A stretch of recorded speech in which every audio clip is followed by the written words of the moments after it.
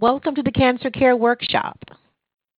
At this time, all participants are in a listen-only mode. During the workshop, you will hear from our panel of expert speakers. We will allow time for questions and comments following the presentation. Instructions will be given at that time. If anyone should require assistance during the workshop, please press star then 0 on your touch-tone telephone. As a reminder, this workshop is being recorded. I would now like to introduce your moderator for today's workshop, Dr. Carolyn Messner, Senior Director of Education and Training, Cancer Care. Please go ahead.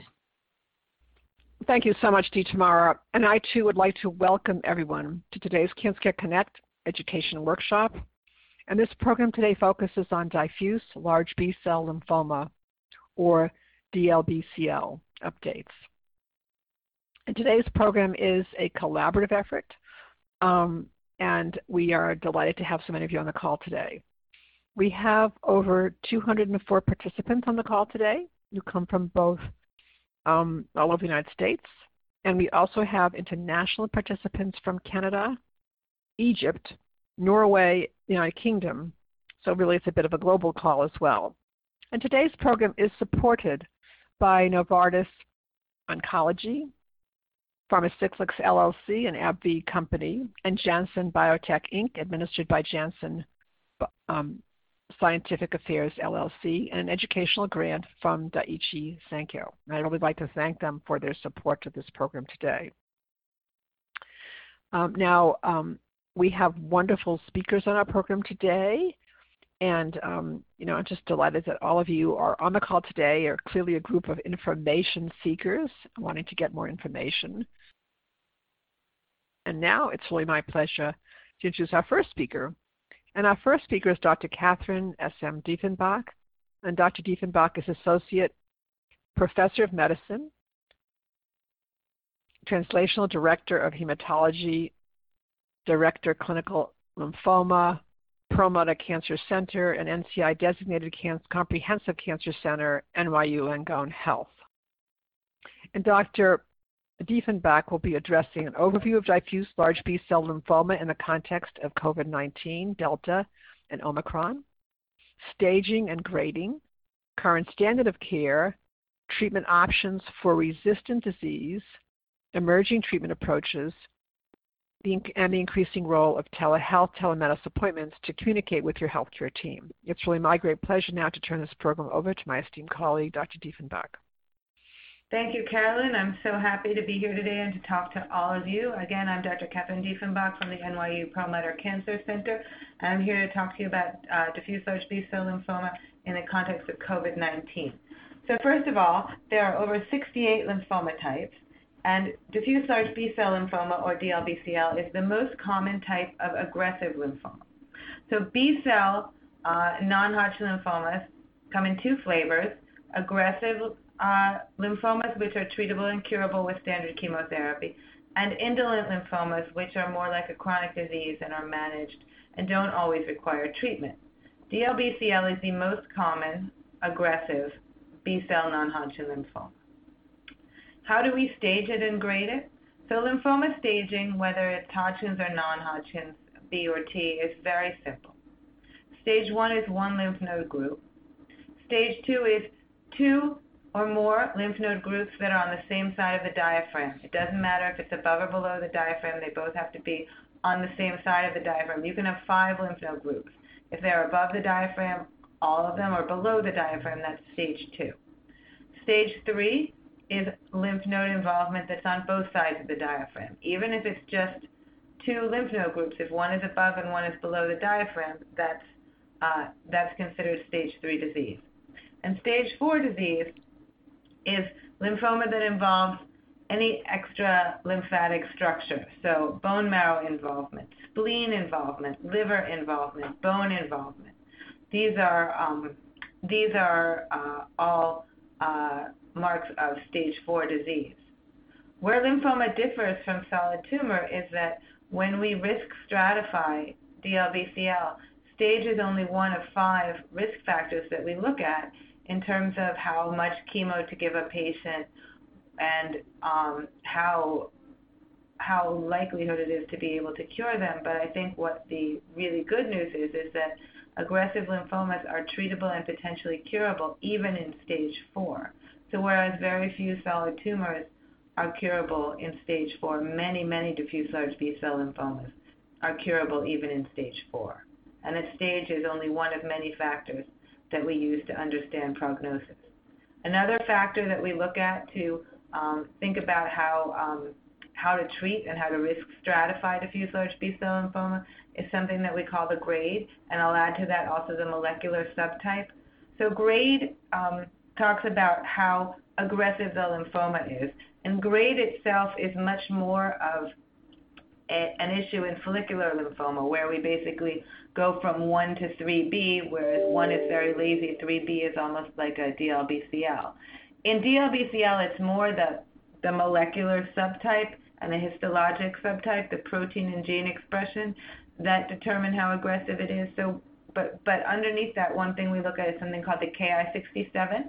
That's a proliferative rate, and that just tells us how quickly the cells are turning over or proliferating. The higher the proliferative rate, the higher the grade of the lymphoma, the more aggressive the lymphoma. Other things we look at are expression of cell surface immune markers, things like BCL2 or BCL6 or MUM1. This tells us which flavor of DLBCL that we're dealing with. There are at least 2 flavors. One is called activated B cell type and the other germinal center type. And the expression of these markers tells us which bucket the DLBCL fits in. And this matters less for first-line therapy than for therapies for patients who relapse, where different subtypes have different response patterns to subsequent treatment. So it does actually, these different buckets speak to the biology of the DLBCLs, and it's important to know just in terms of trying to come up with rational strategies that are going to target not just growing cells, but the biology of the cancer, to understand on a molecular level what's driving the lymphoma. And then we have the most high-grade or aggressive DLBCLs are things called double hit or triple hit, and these are DLBCLs that have mutations in MYC and either BCL2 or BCL6, or BCL2 and BCL6. So that, I think, talks about staging and grading.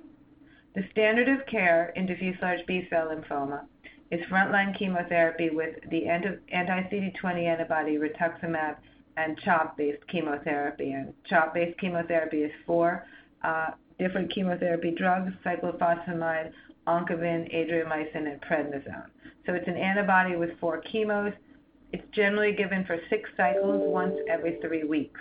And there's usually a repeat scan to see how you're doing after 3 or 4 cycles, at which point most, if not all, of the lymphoma should be gone and you should be in remission already. There are some caveats to the R-CHOP, but R-CHOP is standard for almost all patients. So the first caveat is, in December at our national meeting, a big study called the POLARIX study read out. And this was the substitution of a new kind of drug called polatuzumab, which is basically chemo on a stick. It's an antibody-drug conjugate, which uses an antibody-antigen communication to deliver chemotherapy directly to the tumor cells and not to surrounding cells. So in a sense, it's really a Trojan horse. And this new drug was substituted for vincristine and was equal in toxicity. So the new drug was no more toxic than the old drug, but was better in terms of both progression-free and overall survival. So this may well become a standard of care, particularly for higher grade DLBCL. Also, in older patients, R-CHOP is generally very well tolerated in fit patients up to about 70. And there are fit patients up to about 75 who can tolerate R-CHOP. But for patients who are older or who are not fit, there's something called R-mini-CHOP, which is basically just a lower dose version of R-CHOP. And that is lowering the doses, keeping the same dose of Rituxan, but lowering the doses of the chemotherapy agents generally between 15 to 50%, depending on the age and fitness of the patient. And if you ask me the oldest age person that I was able to give R-mini-CHOP to, last year I gave it to a 97-year-old woman. She's in remission now for more than a year and doing extremely well and back to her normal baseline. She was 96 when they treated her. So there is no age, if you're fit, that is too old for chemotherapy. While elderly patients cannot get the same dose of chemotherapy as younger patients, the data shows that when elderly patients are treated with curative intent chemotherapy, they do much better than when they are not. And so this is something where being treated with a lymphoma specialist really helps, because it's a dynamic understanding of a patient's fitness and the chemotherapy dosing. Treatment options for resistant disease, if you are young and fit, would include chimeric antigen receptor T cells, which is a way to take your body's own immune cells out of your body, train them to attack the tumor, and then infuse them back in and have them attack the tumor. Or more chemo, if you can get a remission from second-line chemo and an autologous stem cell transplant. Those are really the only two ways currently that are curative for patients with relapsed disease. But there are other treatments that are very promising, and these include this new anti-CD19 antibody called tafasitamab combined with an immune agent called lenalidomide for patients who are not transplant candidates because they're not fit enough or old enough. This combination of drugs had very long remissions in responding patients. Additionally, another class of very exciting immune drugs called bispecific antibodies basically is an antibody with two arms. One of it attacks the tumor cell, the other attacks a T cell, and it says T cell, here is a tumor cell, eat it. And these drugs actually are also very highly effective in DLBCL, and in fact, look with early data that they may be superimposable over the CAR T cell data. But these are much easier to deliver. They can be delivered outpatient. They're very well tolerated and can be given to much older, less fit patients than CAR T cells. So I think in my last few minutes I'll talk about in the age of COVID. So with regard to COVID-19, what I tell my patients is, for my vaccinated patients, we've actually published on data that show that patients who are getting monoclonal antibodies to CD20, so Rituxan or obinutuzumab, do not have good immunity to vaccination because these vaccines take away all your B cells. And although a few patients may boost with a third or fourth vaccination, many patients don't and don't have any antibodies that work well despite multiple vaccinations. And this weakness lasts at least 9 months after the last dose of monoclonal antibodies. So what should patients do?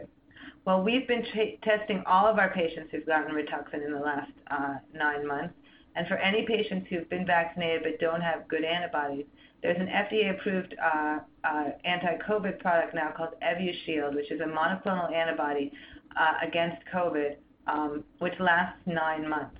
So you're able to, we treat it's a shot in the buttocks. You can go and just get it as an outpatient. My patients have said it's very well tolerated. So we've been screening our patients and treating them as needed with Evusheld.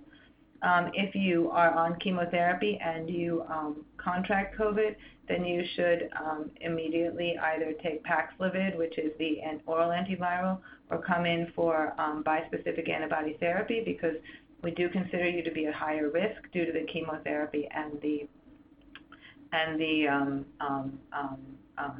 lymphoma as well.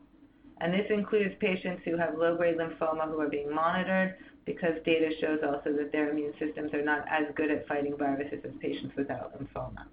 Finally, telehealth. So telehealth was a huge boon during the pandemic.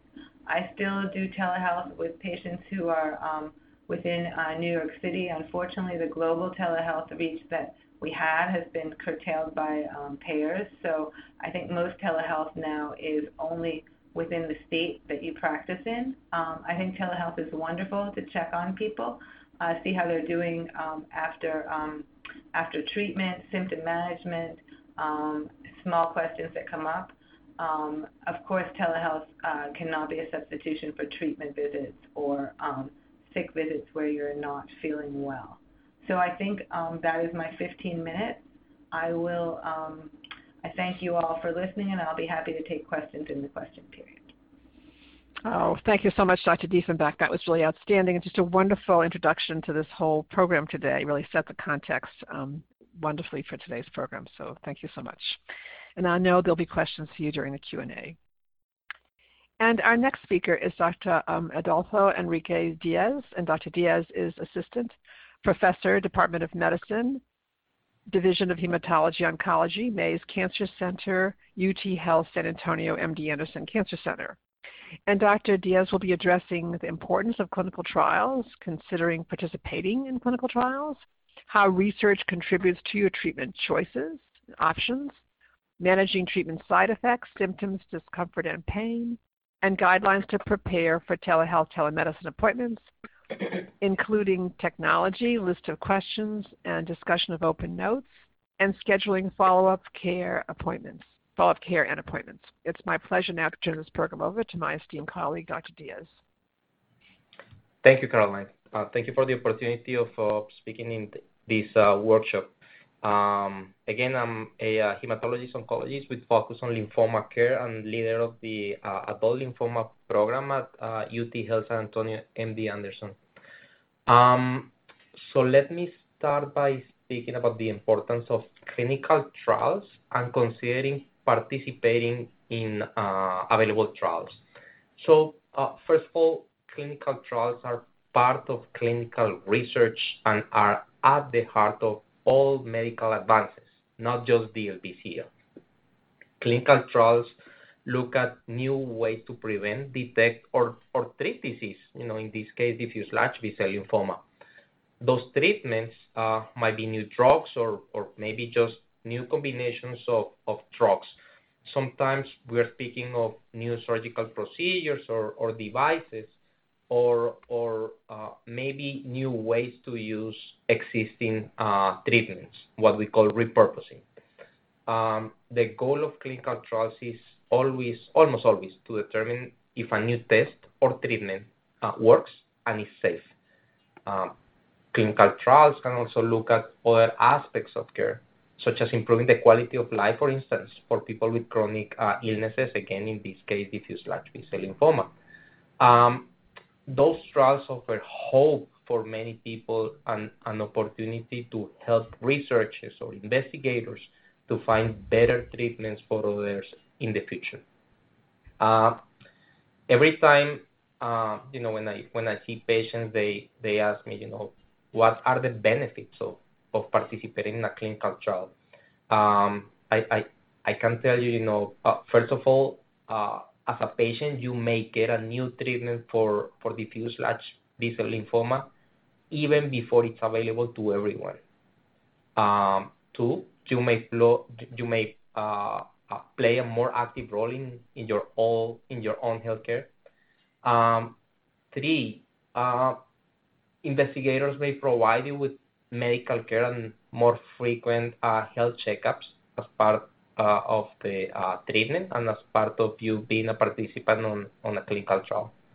And lastly, you may have the chance to help others get a better treatment for lymphoma in the future. Moving on to how research contributes to treatment options. I can tell the clinical research information that we gathered help pave the way for an improved understanding of disease and illness in the future. Both investigators and also manufacturers are continually making progress on new medications that one day will be prescribed to patients, one day will become FDA approved for treatment. So through scientific advances, which of course encompass the typical trial and error, investigators uncover answers to complex diffuse large B-cell lymphoma cases that thousands of patients face. I can give you a few ways, a few examples on how clinical research helps to improve the latest diffuse large B-cell lymphoma treatments. So, one, research helps to generate scientific data. That's crucial. It is important that the clinical trial data is not just inclusive, but representative and encompasses most of the clinical and biological variables of diffuse large B-cell lymphoma. I'm saying inclusive because most of the medications that are FDA approved by now have a major representation of white Americans, and now there's a major move looking at underrepresented minorities to be put on clinical trials. So the data again is inclusive and representative of all the population, so you can really extrapolate the data to a treatment outcome. Two, research helps researchers to determine the effectiveness of current diffuse large B-cell lymphoma therapy. So when we are testing a new medication or a new therapy, we look into the medication's what we call toxicity profile. We look at the efficacy, we look at the potency, we look at dosages, we look at side effects. That way we cover all angles of not just safety, but efficacy on those upcoming therapies. Three, research helps by contributing to scientific breakthroughs. Clinical trials, again, are the testing grounds for future diffuse large B-cell lymphoma therapies that help to improve the management of this condition. Again, with the data that we gathered in clinical trials, we help to better understand not just the effects of diffuse large B-cell lymphoma on the body, but what medications offer the best treatment. And of course, as a result, many of today's medical advances in the treatment of DLBCL are the direct result of clinical trials. Lastly, research helps to increase knowledge of disease progression. Many clinical studies address the ways diffuse large B-cell lymphoma progressively impacts the body.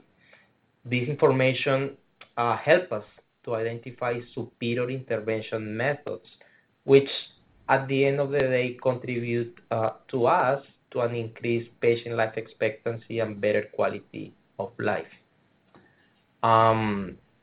Now, moving on to managing treatment side effect symptoms, discomfort, and pain, I can tell that it really depends on the type of treatment that the patient is getting, whether the patient is getting chemotherapy alone or chemo and immunotherapy or targeted therapy. There are always what we call hematologic versus non-hematologic side effects. So as far as those that we call non-hematologic side effects, we pay attention to gastrointestinal symptoms, things like nausea, vomiting, constipation, or diarrhea. And there are always medications that we can, one, use as a pre-medication when we are delivering the treatment, and two, provide the patient with those medications so they have it on hand to use it as a kind of like a breakthrough medication or in anticipation for that symptom to happen. We look at instances where the patients may experience fatigue. We almost always recognize the importance of exercise as a way to counteract the fatigue. We've seen a number of treatments that can cause alopecia. That's not uncommon. We almost always recommend to consider cooling caps as a way to mitigate this toxicity or side effect. As far as infections, we recommend hand hygiene, the use of prophylactic antibiotics and or antivirals that, as I say, are used in an effort to decrease the chance of an infection to pop up, but not with the idea of treat an infection. when I'm talking about my patients with diffuse large B-cell lymphoma of an upcoming infection or a side effect that may happen, I always tell them that I have this conversation before the pandemic and after the pandemic.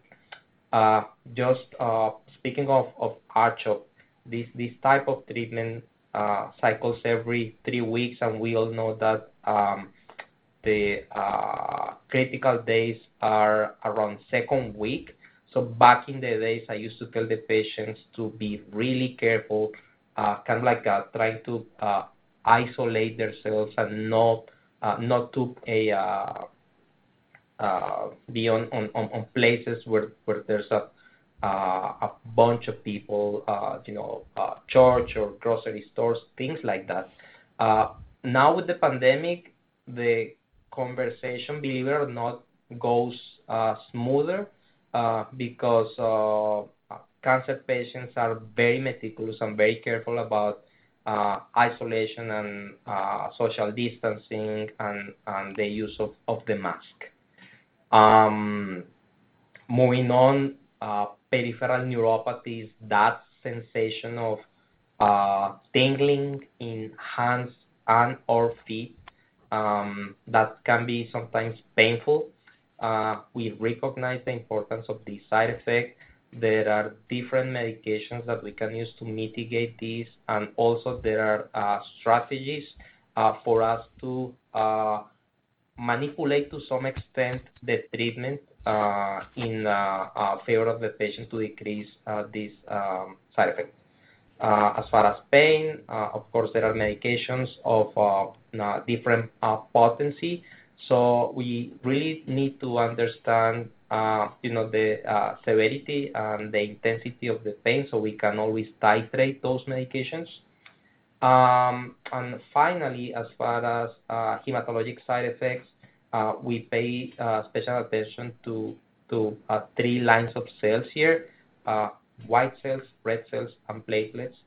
As far as white cells, depending on how low those white cells go, we can always recommend something called a growth factor, which is kind of like a booster that rescues the patient from the side effect of the chemotherapy. So the white cells basically will go up or will rebound faster or just in time to have another cycle of chemotherapy.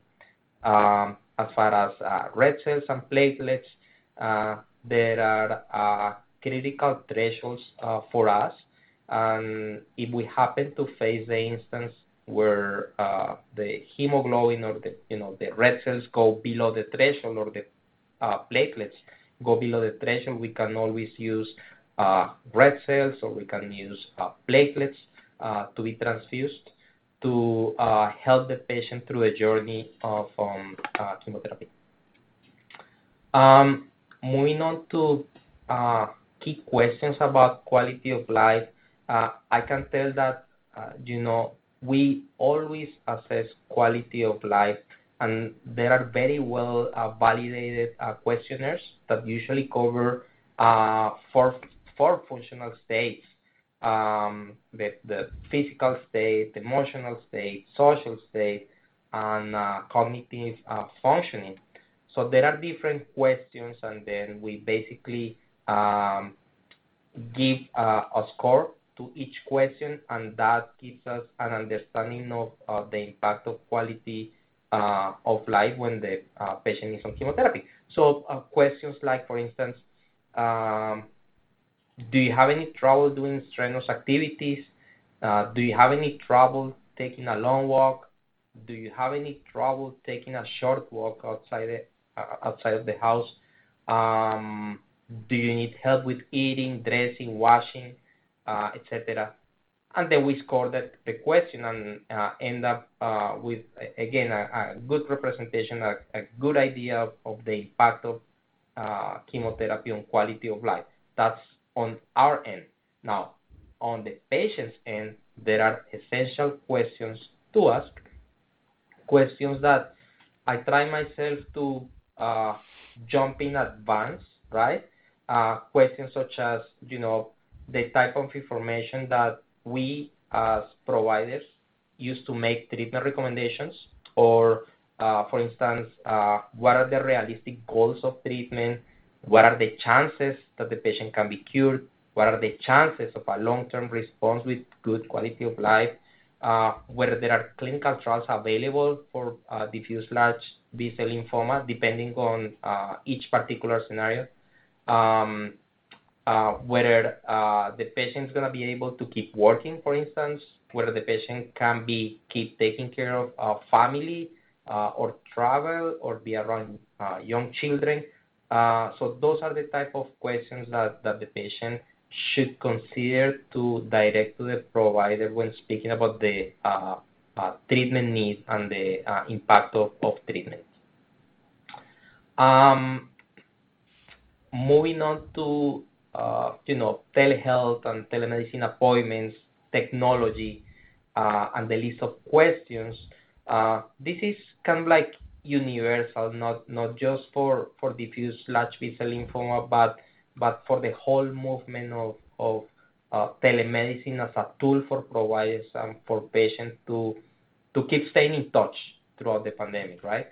So I recommend just to verify the insurance coverage, to when ready for the telemedicine appointment, to choose a good and private location to have that appointment, to have your device, whether it's a laptop or a desktop or just a cell phone, right?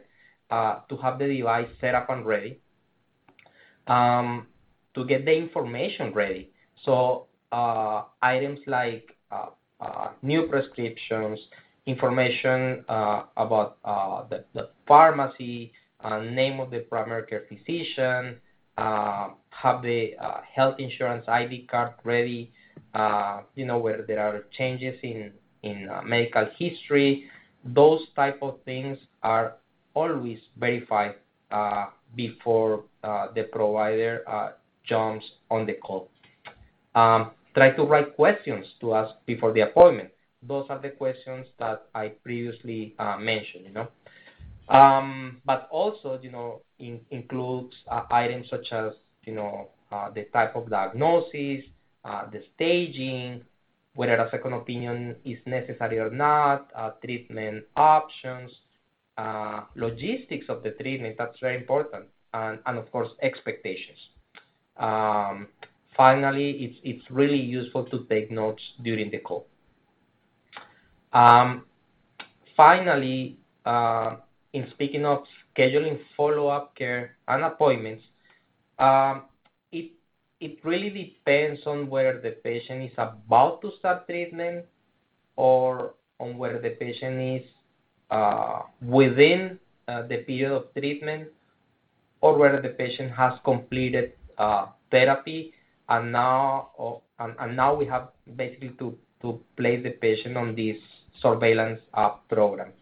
So whether if the patient is on active treatment, almost always the follow-up appointments will fall on every 2 or every 3 or every 4 weeks, depending on the duration of the cycle of the medication that the provider is using.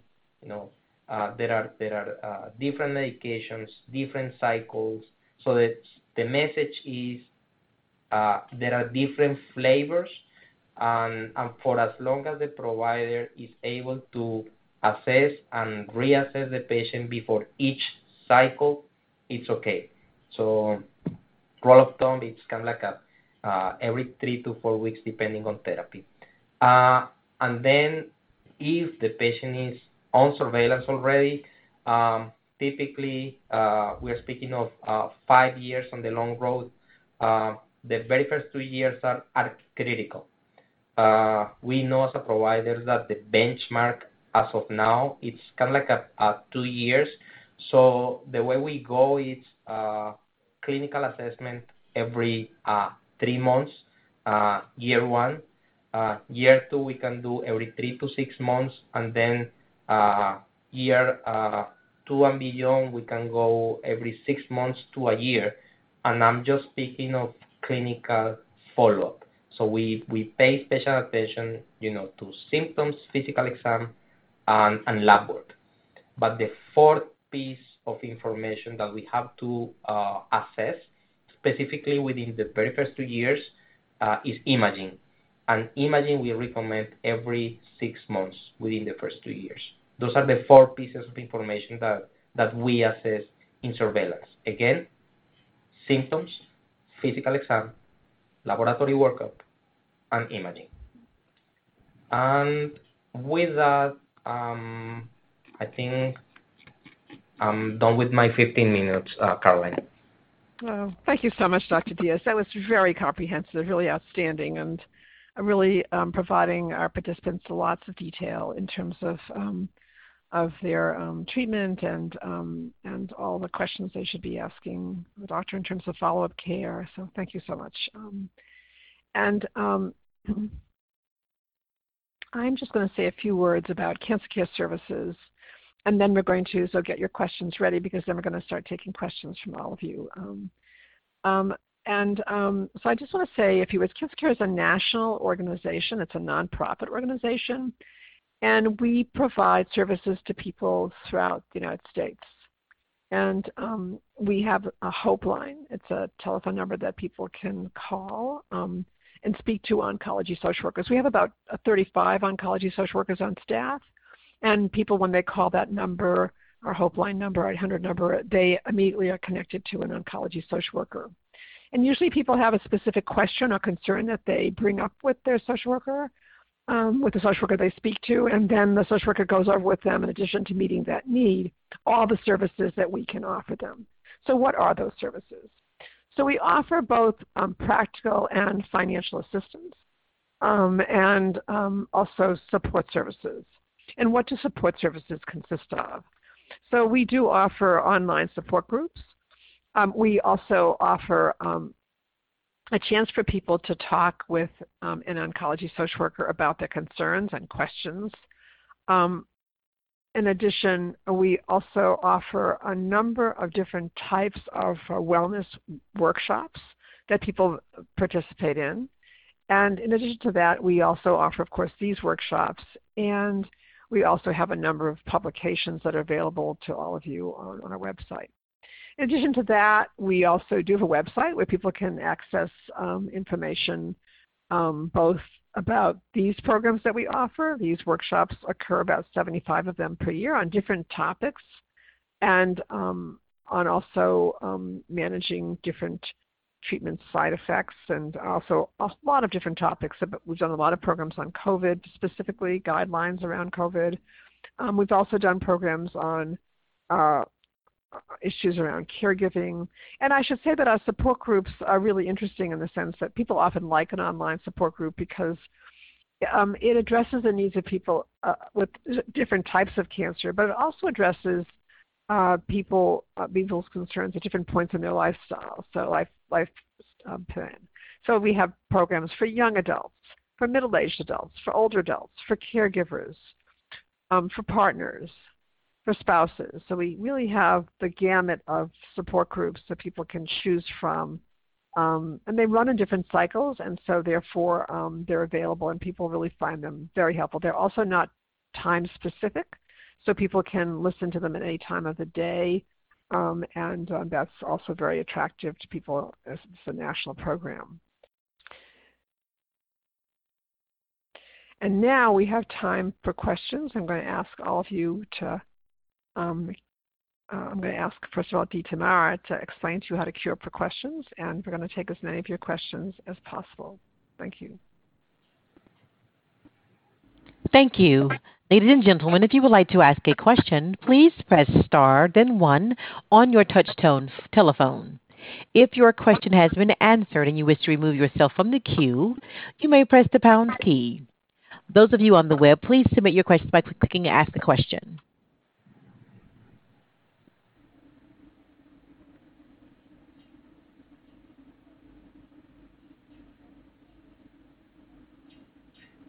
Okay, and we have a number of questions for our online participants. And so I'm going to I'll take some of those questions because we just have so many of them. So I'm going to ask our first question.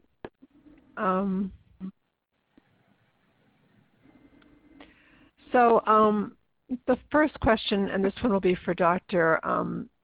Diefenbach. Are there a list of laboratory panels or values that would give insight into a patient having tumor lysis from their chemotherapy? And if you could explain what tumor lysis is. Sure, I think that's a very good question. So tumor lysis is both a challenge and a good problem to have. It basically means when your tumor cells die very quickly, and that can put stress on your kidneys, and that's more of a problem in aggressive lymphomas and when you have a lot of lymphoma in your body. It really only happens in the first cycle of treatment, so it's only something you have to worry about with your first treatment. Your doctor often gives you a medicine called allopurinol before you start treatment or on your first day of treatment, and this is a medicine that actually protects your kidneys from tumor lysis. If we have patients we think are at risk of tumor lysis, we'll have them come back. We might split their chemo into 2 days or have them come back 24 to 48 hours after chemo, and then we check their kidney function. We check their electrolytes, so we look at their calcium, their magnesium, their phosphorus. We look at something called uric acid, which is a measure of a compound, urate, that the tumor cells give off when they're dying. And those labs can help us see if somebody is going into tumor lysis. We use allopurinol as prophylaxis against tumor lysis. There are other medications we can give if someone's in tumor lysis, particularly a drug called Risperidone, which is IV. Allopurinol is a pill. So if someone is thought to have a high risk of tumor lysis, they might even be treated with cycle 1 in the hospital. But the good news with tumor lysis is that if you're looking for it, it's very manageable, and that it means that the tumor cell is very sensitive to the chemotherapy and dying quickly. The other thing to know is even if patients don't have tumor lysis, often they'll have more pain in cycle 1 than they will in later cycles because the tumor cell dying, even if it's not lysing too fast, can cause a lot of pain and inflammation. So having more pain and inflammation in the first cycle after chemo is not necessarily a bad thing. It doesn't mean the tumor is growing. It can actually mean the tumor is dying. Excellent. Thank you. Thank you so much. That was a wonderful question and wonderful answers to the question. Thank you. Great question. Great answer.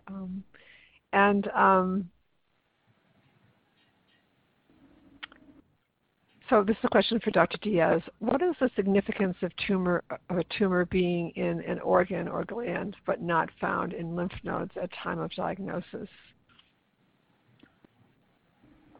That's a good question, Caroline.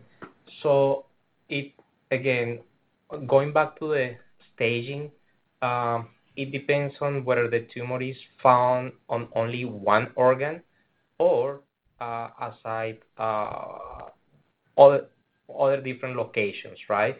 This is what we call extranodal disease, and we've seen diffuse large B-cell lymphoma, for instance, in the middle of the chest, in the mediastinum or in the testicles, liver, kidneys.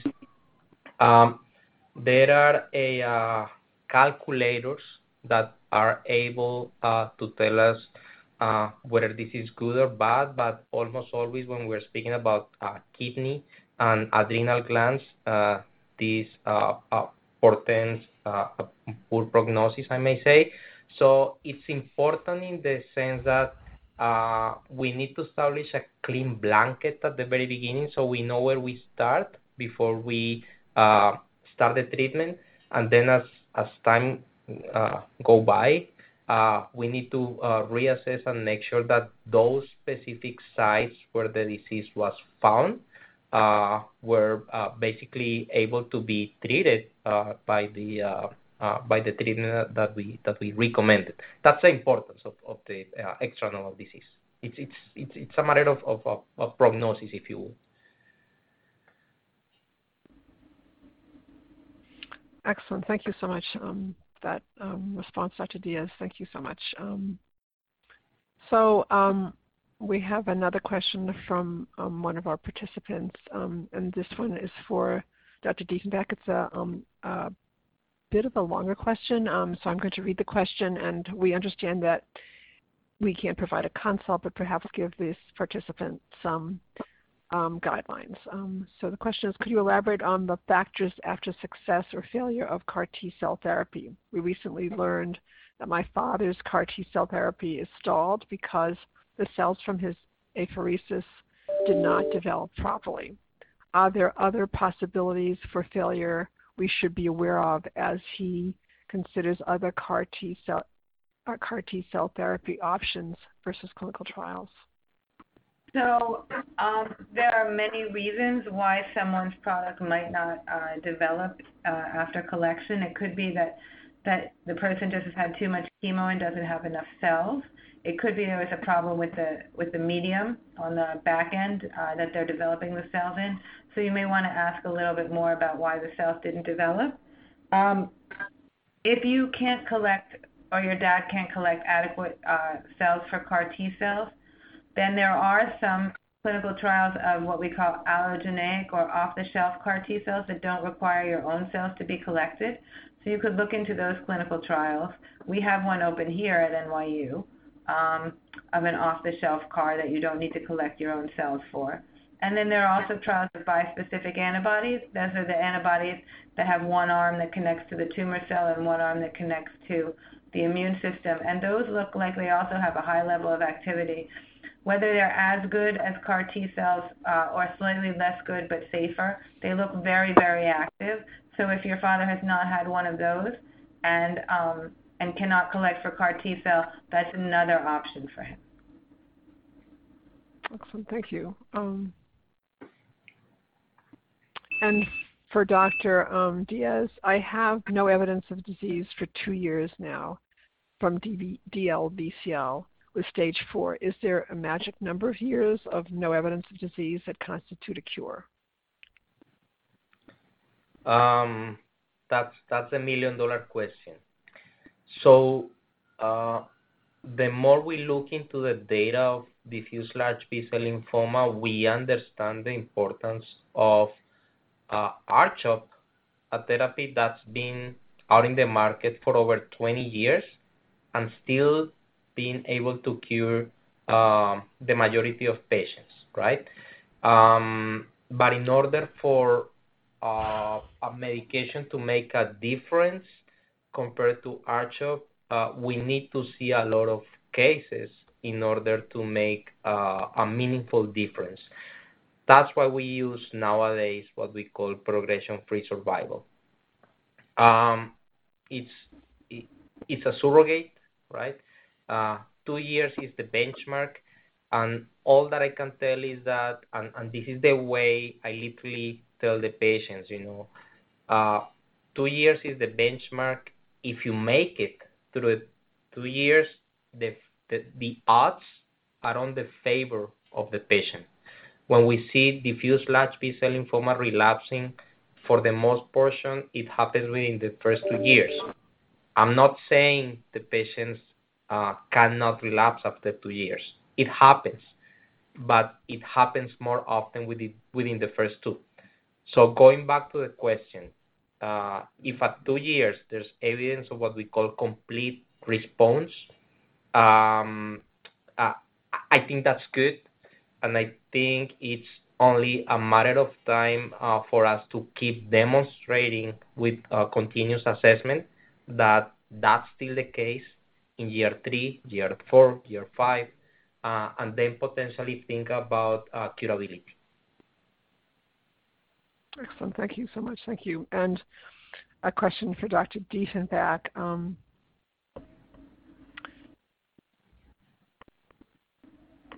Yes? Why is chemotherapy given with Rituxan for treating DLBCL?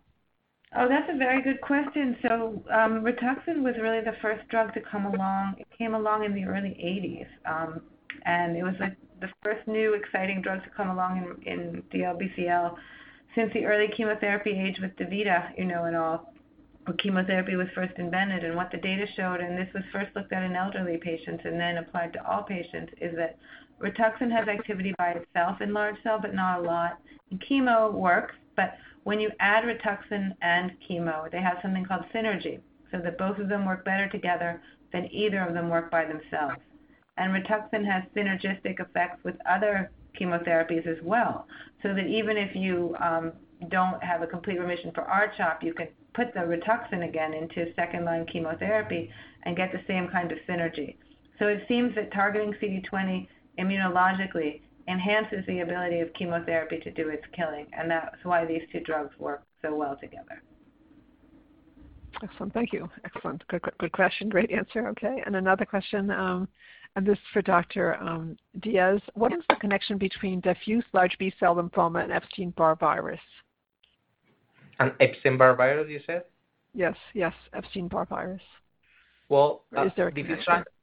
Diffuse large B-cell lymphoma, it's very heterogeneous disease.